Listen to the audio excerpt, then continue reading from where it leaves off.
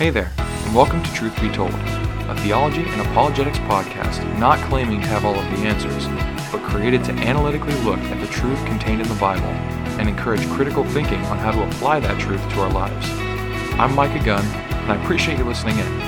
No matter your level of understanding or knowledge, I sincerely hope and pray that you find these words edifying, informative, and beneficial. So let's get started. I recently returned from celebrating the Feast of Tabernacles, and for those of you who might not be aware of what the Feast of Tabernacles is, it's a concept that can be found in the book of Leviticus along with several other holy days that God commanded ancient Israel to keep. However, I personally believe, and I have believed for a long time, as do many others, this is not just a Micah Gunn idea or a Micah Gunn original, but I believe that God also issues the command for us to keep these days too. I don't see them as strictly Jewish holidays, and I don't see them as done away with at Christ's crucifixion, along with the law, quote unquote, as Paul calls it. And this is what I'm going to be trying to show today as I go through apologetics for the Feast of Tabernacles, or rather apologetics for keeping the Feast of Tabernacles. Now, I think I should mention before we really get into the meat of the subject today that I also keep the other holy days, as well as the Passover that is listed in the Bible. But for the sake of this argument today, I'll be specifically talking about the Feast of Tabernacles as a single holy day. And I bring this up because some of the arguments that I'll bring up here today may be possibly used in a defense of keeping the other holy days listed in Leviticus. And it might cause you to have some thoughts towards the other ones, particularly if you find my argument convincing today. But there's still some work to be done for each individual day listed in God's commands to Israel that are individual to that specific day. So today I'm strictly going to be looking at the Feast of Tabernacles, and I hope you would judge the argument based on that criteria alone. I also would like to mention that I am not a Hebrew roots movement person, nor am I a salvation by works person. I don't believe that keeping the Feast of Tabernacles or the other holy days will grant you salvation, nor do I believe that any amount of good works will do that, though I do think we should be doing good works. But many might try to claim one of these things of me due to this episode, and it's just absolutely not true. These ideas can definitely be reconciled, and I think you'll see that if you follow along my argumentation here with an open mind. And when I say argumentation, I just simply mean a defense for what I believe, an apologetic for the Feast of Tabernacles, not a yelling match or anything like that. I do believe, however, that if God offers us salvation by grace through faith, and that faith without works is dead, which we can show from the Bible, and that we show our faith by our works, and that included in works is keeping the commands of God, that we should be keeping the commands of God, and that part of those commands include the holy days, and more specifically to today's topic, the Feast of Tabernacles. Now, I think most people would agree with most of what I just said. I'd hope the only question we'd ask ourselves from this episode, however, is the Feast of Tabernacles something God commands me to do or not? And that's what I hope to be going through today. If you end up disagreeing with me, that's totally okay. I realize I can't hope to present my argument so well that every single person finds it compelling and absolutely, begins to do or believe exactly what I do or believe. But it is something that I find very important and something that is often neglected in a lot of mainstream Christianity. Now, there are certain biblical teachers that will at least look at the historicity of the Feast of Tabernacles, perhaps go into some of the future or modern meaning that we can draw out of those holy days. And I think that's a valuable lesson, absolutely. But what's interesting to me is that often these people will point to future importance of these days, but then kind of limit the fact that we shouldn't be keeping them now. And I'm thinking, well, if there's a future importance, why is there not a present importance or a present necessity to keep these days or to remember them, or at the very least make them a prominent part of our teaching? But anyway, so I'm going to work out my argument like this in six points that I hope to keep rather concise, but this is a pretty broad topic, so I will do my absolute best, but maybe you'll have to listen in sections. So like I said, 6 points. The first one being the Feast of Tabernacles is a command of God and should therefore be looked at closely to see who the command goes out to. The second point is the Feast of Tabernacles was a time planned out from the beginning of creation. The third point is the Feast of Tabernacles is not strictly a Jewish holiday, despite the Jews being included in the original command. And I'll give further information and points for each of these. This synopsis is not obviously the extent of all that I'll be saying about each of these points, but they are the main conclusions that I hope to get to in building this cumulative case for the Feast of Tabernacles. The fourth point that I hope to bring up is the fact that the Feast of Tabernacles was kept by Jesus Christ and the apostles, which only adds to the seriousness with which we should consider whether or not we should be practicing this as well. The fifth point is that the Feast of Tabernacles was continued to be observed by Christians after the death and resurrection of Jesus Christ, which points to the fact that it was not done away with at Christ's crucifixion. And then the last point is the Feast of Tabernacles will one day be celebrated by all nations according to prophecy and has future fulfillment and importance. And that point will kind of specifically go into the fact that if it has a future fulfillment or if it has a future time where this will be kept by people, then why should we think we can just skip all of this modern time and pick it back up much later on? So that will be kind of how I wrap things up. So first, it is a command of God. As I said earlier, we can find the command from God in Leviticus, more specifically Leviticus chapter 23, verses 34 through 37. And if you're following along with me, that's absolutely great, but as always, I'll be reading the scriptures with you. So Leviticus 23, beginning in verse 34, it says, "Speak to the children of Israel, saying, The 15th day of this 7th month shall be the Feast of Tabernacles for 7 days to the Lord. On the first day there shall be a holy convocation.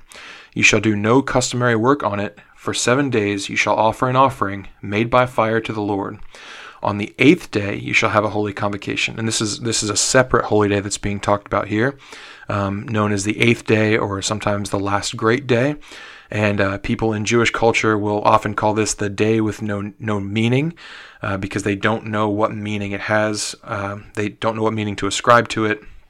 But again, that's not what I'll be speaking about primarily today. But it does continue on there. "And you shall offer an offering made by fire to the Lord. It is a sacred assembly, and you shall do no customary work on it. These are the feasts of the Lord, which you shall proclaim to be holy convocations, to offer an offering made by fire to the Lord, a burnt offering and a grain offering, a sacrifice and drink offerings, everything on its day." Now, most of this shows just a description of what is to be done on this day, but notice how often it says, "you shall," indicating that this is a command from God. They had to actually do something. Now, of course, one might say, but that isn't proof that I personally am commanded to do these things, just that someone was commanded to do these things. To which I would say, you're absolutely right, but again, we are building a cumulative case here. And at least here, the point that I'd like to draw out is that we agree on the fact that the Supreme Being over all of existence is issuing a command. Now, whoever that command seems to be to, we should ask ourselves, for what purpose is that being commanded? And does that command apply to me? And to further illustrate this, I'll give some examples. So, Abraham was commanded by God to get out of his country. And we look at that command and we realize it was specifically to Abraham. God does not command every single person that follows him to get out of their country specifically. That's not a direct command to every person from God.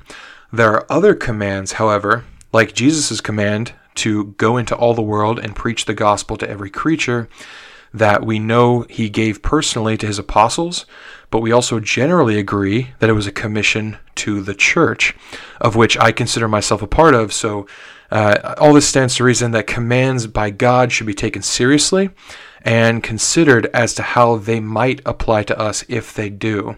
So that's the only point that I want to bring up there, is that it is a command from God, and should be taken seriously and should be looked at further to analyze, is this something that I should also practice, or is this something that was specific to a people group or specific person? So the second point, the Feast of Tabernacles was a day planned out from the beginning of creation. Now, even in this verse in Leviticus, we get a hint of this where God says, "Speak to the children of Israel, saying, the 15th day of this 7th month shall be the Feast of Tabernacles for 7 days to the Lord. On the first day there shall be a holy convocation." Now, notice, if you're following along in your Bible, or if you're not, I'll point this out to you, the words "shall be" is in italics, meaning it was added. So what really would be here is, "Speak to the children of Israel, saying, the 15th day of this 7th month, the Feast of Tabernacles, 7 days to the Lord." That is what it actually reads if we were to translate word for word. So "shall be" is in italics. It was added to bring clarity, but when we read it like this, it gives indication that it wasn't a holy time, but became a holy time. However, we could read this verse a different way, and instead of putting in "shall be," what if we put in "is"?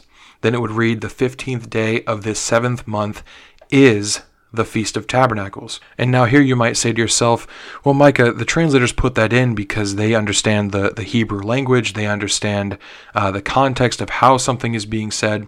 And I would say you're right. I don't have as much Hebrew training as some of these people putting together the Bible or adding these words in italics for clarification. But it's not just me that does this. Several people will do this in various other verses, and they'll take out the italicized word and say, yeah, it was assumed to be this, but it might not be. But I would never expect, as I make this argument, that you would just take my word for it. I would hope that you wouldn't. This is what apologetics is. I'm trying to build a case. I'm trying to make proofs, and I don't want it to just be, well, because Micah said so, and that seems to make sense. So I didn't just go ahead and say, well, it should be "is" rather than "shall be."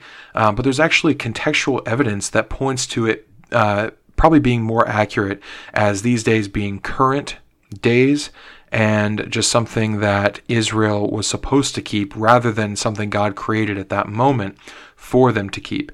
And the verse I like to point to offer a proof of this is the verse that says, "These are the feasts of the Lord, which you shall proclaim." So an initial reading of this might give the impression that the way that these days are made holy is that God explains that they should keep it, and when they keep it, then they are making it holy.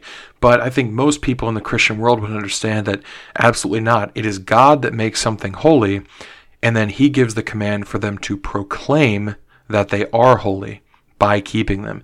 They are not making anything holy. So it says, "These are the feasts of the Lord presently, but you shall proclaim them to be holy convocations." And I think this offers a little bit more proof that when it says the 15th day of this 7th month shall be the Feast of Tabernacles, it should actually say the 15th day of the 7th month is the Feast of Tabernacles currently. Or, other words, prior to this command, these days were already in place. Whether or not Israel kept them does not suddenly bring them into existence, but they already existed prior to the command to ancient Israel, prior to this codification of what God expected Israel to do. These days were already in existence. Now, it's true that this offers no proof that my original claim was true. If you'll remember, my original claim was that these were days planned for from the beginning of creation. Now, even if we said these days were pre-existent to the command when God gave it to ancient Israel, we could easily make the case, or at least make the claim, that, well, it was only 10 minutes before God came up with this, or it was only a week before and God came up with this. So it could be pre-existent without, or in other words, it could predate the command that God gave, but only enough that God planned it out. It doesn't have to be something that went all the way back to the origin of creation. However, if you would turn to Genesis 1, verse 14, I think we'll see that my claim does stand up, or at least does have some proof to it. In Genesis 1, verse 14, it says, "And God said, Let there be lights in the expanse of the heavens to separate the day from the night, and let them be for signs and for seasons and for days and for years." So on first blush, it seems pretty obvious this is talking about a calendar. And mankind sets calendars. We do it based on days and years and seasons and everything. So is that what's being talked about? Well, we have here day and night, signs and seasons, which is a little bit more obscure. And we have days and years that will be marked out by lights in the firmament. Now, if we look at the word here, seasons, the word is moedim in Hebrew. And the literal translation is appointed times, places, meetings, or appointments. So, is this man's appointments? Did God create a system wherein man could get to work on time? Now, I'm not saying that isn't a side benefit, but to say that even before man was created, God knew they'd want to set their calendars, so he decided to create the entire sun and the entire moon and the clockwork system of the universe just so we could wake up and show up to where we need to be and set appointments with other people. I think this is a little bit naive. It makes a lot more sense to say that these are times that God will appoint or has appointed, because these seem to be times already appointed rather than times that will be appointed in a future tense. In several verses, like Exodus 27, verse 21, 28, verse 43, and 29, verse 4, this word moedim is used in the terms the tabernacle of the congregation.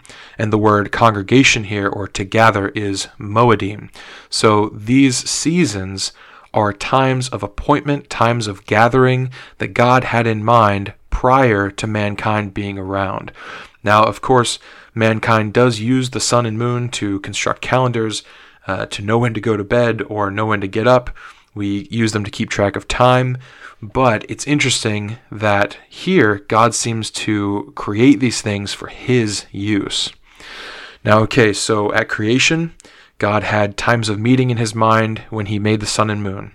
And we see them being implemented in Leviticus when he tells the Israelites about these holy days that seem to somehow predate, but are being handed to them at this point.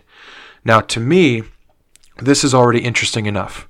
This is already something where I even if I hadn't known about this prior to me presenting this information, this is probably the point where I would say, this is interesting, and I think I do need to look a little bit deeper into this. Because if your preconceived notion was that the Feast of Tabernacles and the Holy Days, whatever you might know about them, were days that God gave to ancient Israel or to the Jews, and now you notice that, no, this predates Israel, this predates the Jews, and goes all the way back to predating mankind, then you might say, okay, well, this has been a day that's been around for a long time, even predating the command to ancient Israel, so how much longer might it have gone on the flip side? And that's kind of the question that we're asking. So even if you disagree with me up to this point, I would ask that you still stick around for the rest of it, because this beginning portion was to kind of at least show you that I have something worth saying. I have some points, I have some proofs, and even if you're not absolutely convinced, just to show that my viewpoint is at least rational and reasonable. So what about my third claim here, which I kind of alluded to just a second ago, that states that the Feast of Tabernacles is not just a festival for the Jews? Now, I understand why people come to this conclusion that it is just a festival for the Jews. Especially in John's Gospel, it is consistently called, as are other days that are set apart by God, a feast of the Jews. Now, I'm not going to be claiming that this is wrong. It's the Bible. Far be it from me to correct the Apostle John by any means. So it's not wrong, but I think we do have to consider a few things. I think we have to look a little bit deeper, consider a few questions, ask ourselves a few questions, and I think if we do this, we'll see that while it's not wrong to call it a feast of the Jews, as John did, especially in the context of what he's talking about, it's certainly incomplete. So what are the things we have to consider? I think the first thing is that even the initial command that we find in Leviticus 23 was not to the Jews. It was to Israel. Now, this is confusing in our modern understanding of Israel because currently in the nation there are a lot of Jewish people living there, nationality-wise and also religion-wise. But the Jews were not just Israel. The Jews were the tribe of Judah, more specifically with a little bit of Benjamin and Levi mixed in. But when Judah broke off from the other tribes of Israel and formed their own kingdom, and then when Israel was defeated by Assyria, note the reason they were defeated and God let them be taken over, he says, was for forsaking him, for neglecting his Sabbath day, which I also personally observe, and his holy days for false gods and idols. But we lose track when this happens, when Judah splits off, we lose track of the physical nations that make up Israel, because they were taken over and assimilated into other areas. Now, it's still mentioned throughout the Bible, as there were those of Israeli descent after their annihilation, and God promises to bring Israel back. But it was not Judah only that this command was given to in Leviticus 23. It was the entire nation of Israel. That does include Judah, but is not selectively Judah. So this, along with our modern view of the nation of Israel being comprised of those who practice Judaism, really reflect in our terminology, and even a lot of scholarly work will neglect this fact, and they just call everyone in Israel currently the Jews, or everyone in ancient Israel the Jews. But Israel is not the Jews. It is much more. But the Jews at this time were Israel and were included in that command from God. So calling it a festival of the Jews and leaving it at that isn't quite enough evidence to say that it shouldn't be anyone else's festival either. But what about what God calls it? I think this is far more important than what I call it or what modern scholars call it. What does God call it? What does God call these days, this Feast of Tabernacles? He says back in Leviticus 23, these are, notice the current statement, the feasts of the Lord. They belong to God. So God called that meeting. He called that appointment. He set that time. Now, yes, at John's time of writing, the Jewish people were the ones known to keep them, and as John is writing to a primarily Gentile audience, some believe possibly in Ephesus, his use of the wording Feast of the Jews does not mean that God only wants the Jewish people to keep his command, but that is the reference point a Gentile audience would have understood these feast days to be observed in. So God called an appointed time for his people, and when we are baptized in Christ and receive the Holy Spirit, we are God's people. So are you showing up to the appointment? And I think this question becomes especially prevalent when we realize that Jesus certainly showed up for the appointment, as well as did the apostles. And this brings us into our fourth point. Jesus and the apostles kept the Feast of Tabernacles. Now, the purpose of this section, because a lot of people will say, well, of course they did. They were Jewish, at least in culture and in nationality. So this might not be the greatest apologetic point for you to say that non-Jewish people, non-people of the tribe of Judah should keep these. But I think there is an important aspect to this argument here, because we are, as Christians, following Christ. So anything Christ does, we should pay particularly close attention to similar to the argument we made about it being a command from God. Anything Christ does as an example, we should look to see if it's an example that we should follow as well. And many are familiar with the phrase, what would Jesus do? But are we actually actively combing the scripture to see what he did do that we should be emulating? Because Jesus did keep the Feast of Tabernacles, as did his disciples and apostles. Now, like I said, Jesus and his apostles were Jewish, and they kept the Jewish traditions, went to synagogue, etc. So this isn't to say, once again, that this is proof that non-Jewish people kept the feast. We're going to get to that in just a little bit. However, the fact that Jesus did it and never mentions to his disciples that they don't really need to is, it's an argument for silence, I'll admit that, but it's a fairly strong argument for silence in my opinion, or from silence. So yeah, my point here is just that when Jesus does something and we find ourselves in that same situation or in a similar opportunity, we should take it seriously what Jesus has done and follow him, because he lived a perfect life.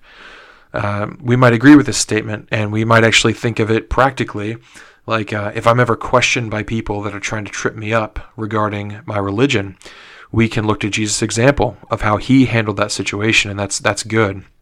But right now, in a very passive way, you have an opportunity yearly to keep the Feast of Tabernacles as Jesus did, so why not look to his example? Now, if you're unfamiliar with the fact that Jesus kept the Feast of Tabernacles, it is found in John chapter 7. In verse 10 is the beginning of this section, or at least the beginning of where I'd like to start. John 7 verse 10 says, "But when his brothers had gone up, then he also went up to the feast, not openly, but as it were in secret. Then the Jews sought him at the feast and said, 'Where is he?' And there was much complaining among the people concerning him. Some said, 'He is good.' Others said, 'No, on the contrary, he deceives the people.' However, no one spoke openly of him for fear of the Jews. Now about the middle of the feast, Jesus went up into the temple and taught. And the Jews marveled, saying, 'How does this man know letters, having never studied?'" So we see a Jesus here that is even under the threat of death, seeing it important enough to go to the Feast of Tabernacles. The Jewish leaders are seeking to kill him at this point, but he still decided to go up anyways, albeit in secret. Now, I'd like to point out some refutations to this because there always are. There's a million opinions for everything. But some commentaries will point to this section and say that Jesus didn't really keep the feast. He didn't really go up to the feast or find it that important to be there on the high holy days or anything like that. They'll claim that the statement, "when his brothers had gone up, then he also went up to the feast," is misplaced and misordered, so that it should read, "After his brothers went up to the feast, he also went up," which leaves a little bit more ambiguity as to where he went up to. Now, to me, this seems like a lot of wordplay and fancy footwork to claim that Jesus didn't go to the feast, but even the phrase, "he went up," alone, and following the fact that his brothers went up and he also did later, seems to me to still imply that the place he went up to was Jerusalem, where the feast was occurring. And you see this used time and time again, the phrase "he went up" or "they went up," meaning up to Jerusalem, which was on top of a hill. And many scholars do agree with this, particularly the phrasing of "he went up" indicates going to Jerusalem. You'll find several times in the Bible where people will try and point out contradictions, and they will be north of Jerusalem, headed south, and it'll say they went up to Jerusalem, and people will say, "See, there's a contradiction because they were up north and they had to be traveling south, and that's down to Jerusalem." But these were not directions in like a cardinal compass kind of way, but directions as far as up the mountain that Jerusalem sat on top of. So this does seem to be that he headed to Jerusalem, but commentaries will also continue to the fact where it says in verse 14, "Now about the middle of the feast, Jesus went up into the temple and taught." And they'll say that this shows that Jesus didn't even arrive until the middle of the feast, and this proves it. However, I think this only makes sense if you can claim with certainty the first premise that they postulate, which I think I've already dealt with enough. So yeah, if you're assuming that he didn't go up to the feast, and then this other verse comes in that says at the middle of the feast, Jesus went up to the temple and taught, maybe you could go ahead and say, see, this shows that he didn't go up to the feast until the middle of the feast, meaning he disregarded the first holy day, the first day of the feast. So if you don't read it this way, where you're flipping around words and breaking into the middle of a verse and claiming that it's a timestamp and things like this, then the natural reading of the order of events seems to be that Jesus lingered while his brothers went up, and then he went up in secret to the feast, but revealed himself towards the middle of the feast when he began preaching in the temple. So yes, Jesus Christ kept the Feast of Tabernacles, but we could ask, could it be a cultural thing only, the fact that he was a Jewish man, and not just something that everybody should do? And this brings us to our fifth point. The feast was continued to be kept by Christians after Christ's death and resurrection. I think this should put to rest the idea that the feast is cultural, only considering the vast majority of Christians after Christ's death and the initial spread of Christianity were Gentiles. It should also put to rest the idea that the Feast of Tabernacles was a part of the law that was done away with. Now, I have an episode I'm working on right now that deals with what exactly was done away with, what is included in the Old Covenant and what is included in the New Covenant, and how are we supposed to differentiate. But this is a minor point in that whole discussion. The Feast of Tabernacles, at the very least, was not done away with, and I hope to show that not only in this section, but also in that future episode as well. Acts 18 is the next section that I'll go to, and here in verse 19, it says this about the Apostle Paul. And he came to Ephesus and left from there, but he himself entered the synagogue and reasoned with the Jews. When they asked him to stay a longer time with them, he did not consent, but took leave of them, saying, I must by all means keep this coming feast in Jerusalem, but I will return again to you, God willing. And he sailed from Ephesus. So here, Paul is desiring to keep the feast. I've heard some people try and explain this away by saying that, well, of course he wanted to go to the feast because this was a good spot for evangelism. But remember, Paul was primarily the apostle to the Gentiles, not that he never spoke to Jews or never went to Jews. Actually, in this section here, he's specifically talking to Jewish people, telling them he's going to go keep the feast. But the fact remains that a good portion of Paul's evangelism was to a Gentile audience. So you had people like James, the brother of Jesus, already stationed in Jerusalem, and a growing church of Christians there that could have easily done the evangelizing in Jerusalem. But Paul doesn't say he's going to evangelize in Jerusalem. He says he desires to go there to keep the Feast of Tabernacles. I also noticed in studying this that this section is often removed from a lot of different translations. It just says, I'll come back to you, God willing. But it doesn't say, I have to go keep the feast in Jerusalem, but I'll come back to you, God willing. Like it leaves out that middle part specifically. And this to me is interesting.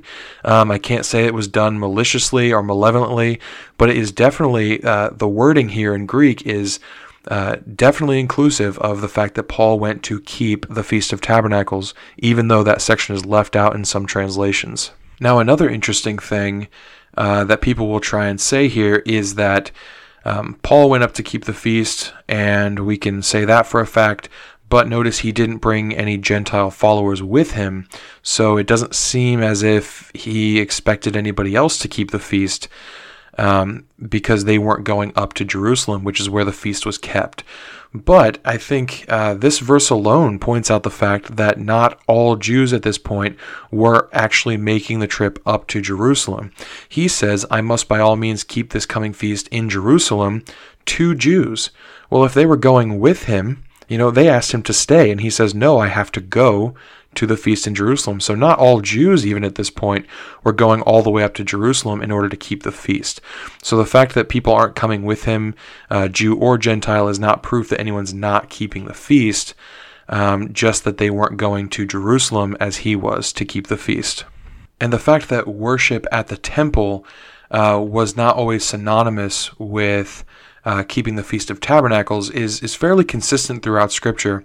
First of all, they didn't actually have a temple in the wilderness when this initial command was handed down to ancient Israel. So it's not like they were keeping it at the temple. They did keep it at the tabernacle, which was eventually replaced by the temple in Jerusalem. But even so, there was no temple to speak of at that point. But also, going forward, the temple became increasingly a sign of Judaism, and Christianity was, well, number one, not welcome in the temple, but realized that their calling transcended some of the physical attributes that the temple pictured, and that some of those attributes were fulfilled in Christ. And we can see a testimony of this in Stephen's speech in Acts chapter 7. And I think we'll see a few other really interesting things as well in Acts chapter 7, particularly beginning in verse 37. So Stephen is talking to the Sanhedrin, and he's comparing them to a stiff-necked, stubborn, ancient Israel. And he says, "This is that Moses who said to the children of Israel, 'The Lord your God will raise up for you a prophet like me from your brethren. Him you shall hear. This is he who was in the congregation in the wilderness with the angel who spoke to him on Mount Sinai, and with our fathers, the one who received the living oracles to give to us, whom our fathers would not obey, but rejected.'" So he is comparing them to ancient Israel and saying that these oracles that were handed down at Sinai, which included the commandments, which included the Feast of Tabernacles and the other holy days, are living oracles. He doesn't say they're dead. He doesn't say they're done away with. He says that they are living oracles. And he also draws out the point that they were keeping them incorrectly. They rejected God. They were stiff-necked. They did not obey. And this is hard for the Sanhedrin to hear, who feel they are keeping the Feast of Tabernacles, they are keeping the holy days, they are keeping the commands of God almost to a fault by putting a hedge around the law and making it very difficult to follow God's law. But Stephen here is saying that the oracles that were handed down are living, they are current, they are not dead, they are not done away with. But Israel did not obey, but rejected, and in their hearts turned back to Egypt. Now he is saying this about a people who kept the Feast of Tabernacles, but God constantly rebuked ancient Israel for keeping it the wrong way, focusing on the wrong things. God tells Israel that he despises their feast days and their sacrifices because they offer them with unclean hands and impure hearts. So at this point, they had made God's feasts their own feasts, and they were worshiping him in a way that he didn't wish to be worshipped, focusing on some of the physical things rather than the spiritual implication behind all of what God was implying with these feast days, and also just the spiritual implication of following what God tells you to do in the way God tells you to follow them, with the heart that God tells you to follow with. They weren't doing this, even though they were keeping the feast. So, or keeping the feast, at least in their minds. And Stephen is comparing the Sanhedrin to these people, saying, yeah, you do all the things you're supposed to be doing in a very technical sense, but you're so focused on the tabernacle and the wealth of the temple that you are neglecting the actual living oracles or the living law of God. And this included things like the Feast of Tabernacles. So this is Stephen representing a lot of Christianity at this time, saying that we can keep those living oracles without your temple, without your tabernacle that is more about the splendor of it and the glory of yourselves than it is about actually obeying God. And we see this in verse 44, when he says, "Our fathers had the tabernacle of witness in the wilderness, as he appointed, instructing Moses to make it according to the pattern that he had seen, which our fathers, having received it in turn, also brought with Joshua into the land possessed by Gentiles, whom God drove out before the face of our fathers until the days of David, who found favor before God and asked to find a dwelling for the God of Jacob. But Solomon built him a house. However, the Most High does not dwell in temples made with hands, as the prophet says, 'Heaven is my throne, and earth is my footstool. What house will you build for me, says the Lord? Or what is the place of my rest? Has my hand not made all these things? You stiff-necked and uncircumcised in heart and ears, you always resist the Holy Spirit, as your fathers did so to you.'"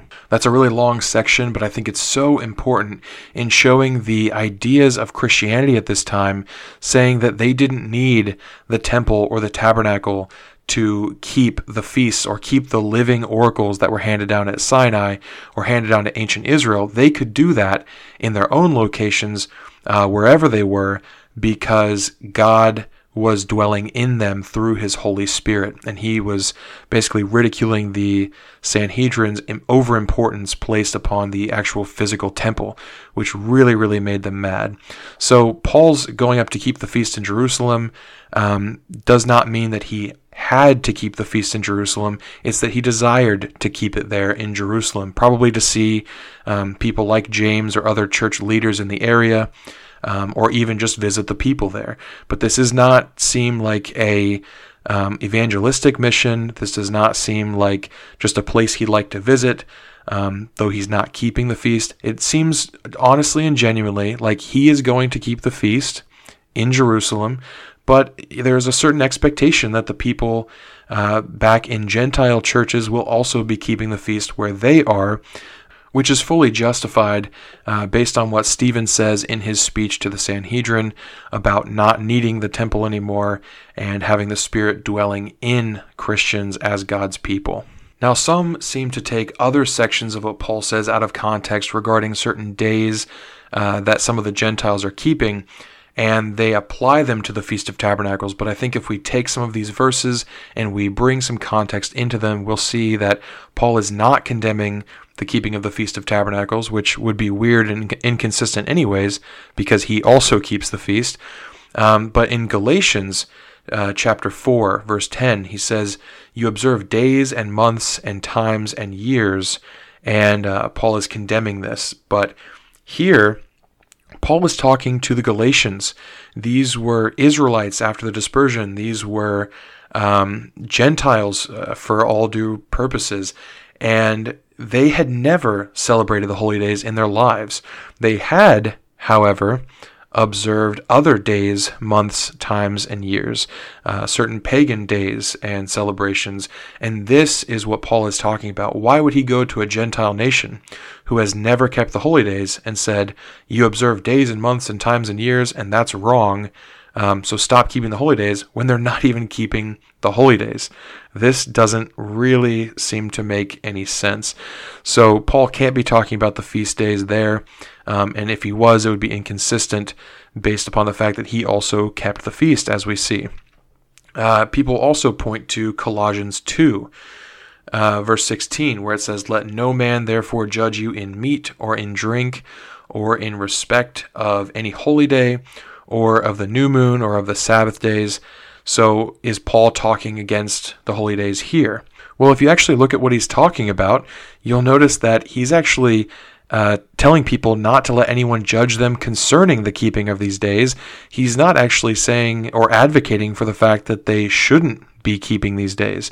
So I'm not sure how exactly that jump comes in, because clearly they're keeping these days, and then he says, "Let no one judge you in these things that you are already doing." If we'll continue on the verse here, it says of these holy days, or what people are judging in meat or in drink, or holy days or new moons or Sabbath days, it says these are a shadow of things to come.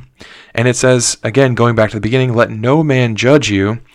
And then at the end of this sentence, it comes back to that, saying, "But the body is of Christ," or "the body of Christ should judge you in these matters." So what's really being said here in Colossians is it was the church, the body of Christ, that was to judge the Christians at Colossians, not outsiders, not other Gentiles that weren't in the church. Someone might look at you for keeping the feast and say, "That's pretty odd. I don't know what that is, but you're not keeping the days that I'm keeping," and they might judge you in that. But Paul's saying, you are keeping them. I'm not advocating that you don't keep them, but let no man judge you except the body of Christ, who should be the arbiter of interpreting the Bible, interpreting the Scripture, and interpreting how we should be keeping these days. So really this is an instruction to continue keeping these days and not be concerned with other people who think that you shouldn't, that are outside of the church.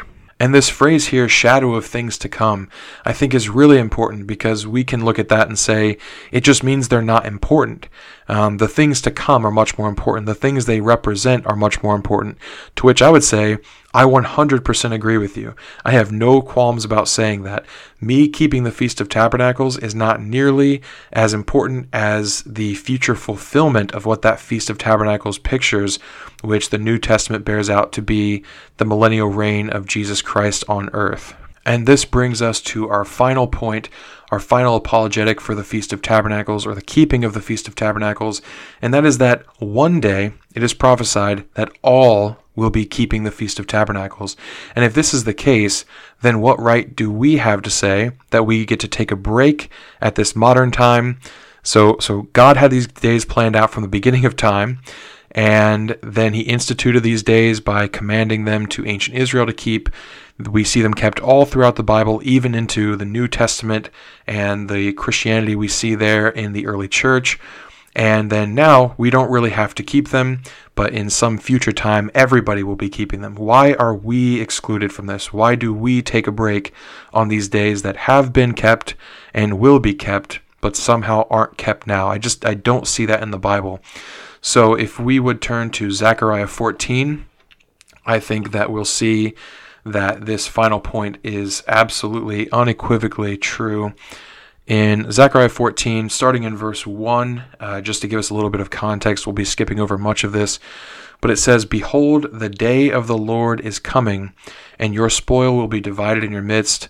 For I will gather all the nations to battle against Jerusalem. The city shall be taken, the houses rifled, the women ravished. Half of the city shall go into captivity, but the remnant of the people shall not be cut off from the city.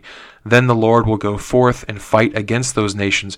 So this is talking about the day of the Lord, the coming day of the Lord.